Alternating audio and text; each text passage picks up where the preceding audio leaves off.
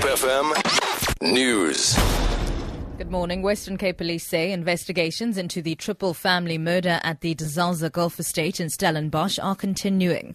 55-year-old Martin van Breda and his 54-year-old wife Teresa, as well as their 22-year-old son Rudy, were found murdered in their home on Tuesday morning. They had apparently been attacked with an axe. The family's 16-year-old daughter is being treated at the Vergelegen Mediclinic. The whereabouts of another 20-year-old son is still a mystery. Police remain tight-lipped about the investigations. No arrests have been made. A group known as the Friends of Jackie Selebi says it intends to bring an urgent application to ask the court to review the case of the late former police commissioner Jackie Selebi. Spokesperson Isaac Lesole says in a statement the group wants a thorough investigation into the circumstances that led to Selebi's conviction on corruption charges.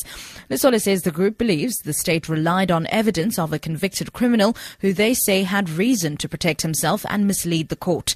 He says the group will ask for a review on how the case was investigated, how evidence was led, witnesses used, and the admissibility of certain evidence. Lesole says the papers for the application will be handed in on Monday. The Western Cape Transport Department says it's doing all it can to ensure that Uber taxi drivers in the Cape Town CBD comply with the law.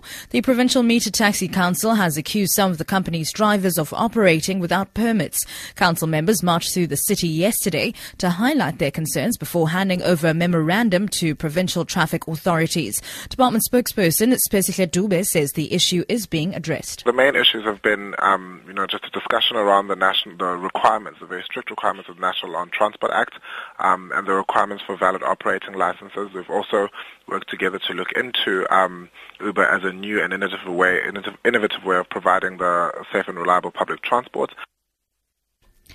And finally, an Afghan soldier is reported to have opened fire on U.S. contractors, killing 3 and injuring 1 in the Kabul military airport. The attacker was also shot dead. International forces in Afghanistan have confirmed that a shooting had taken place, but gave no details. About 13,000 foreign troops remain in that country to train and advise Afghan forces after their combat mission ended last year. For Good Hope FM News, I'm Sibs Matiela.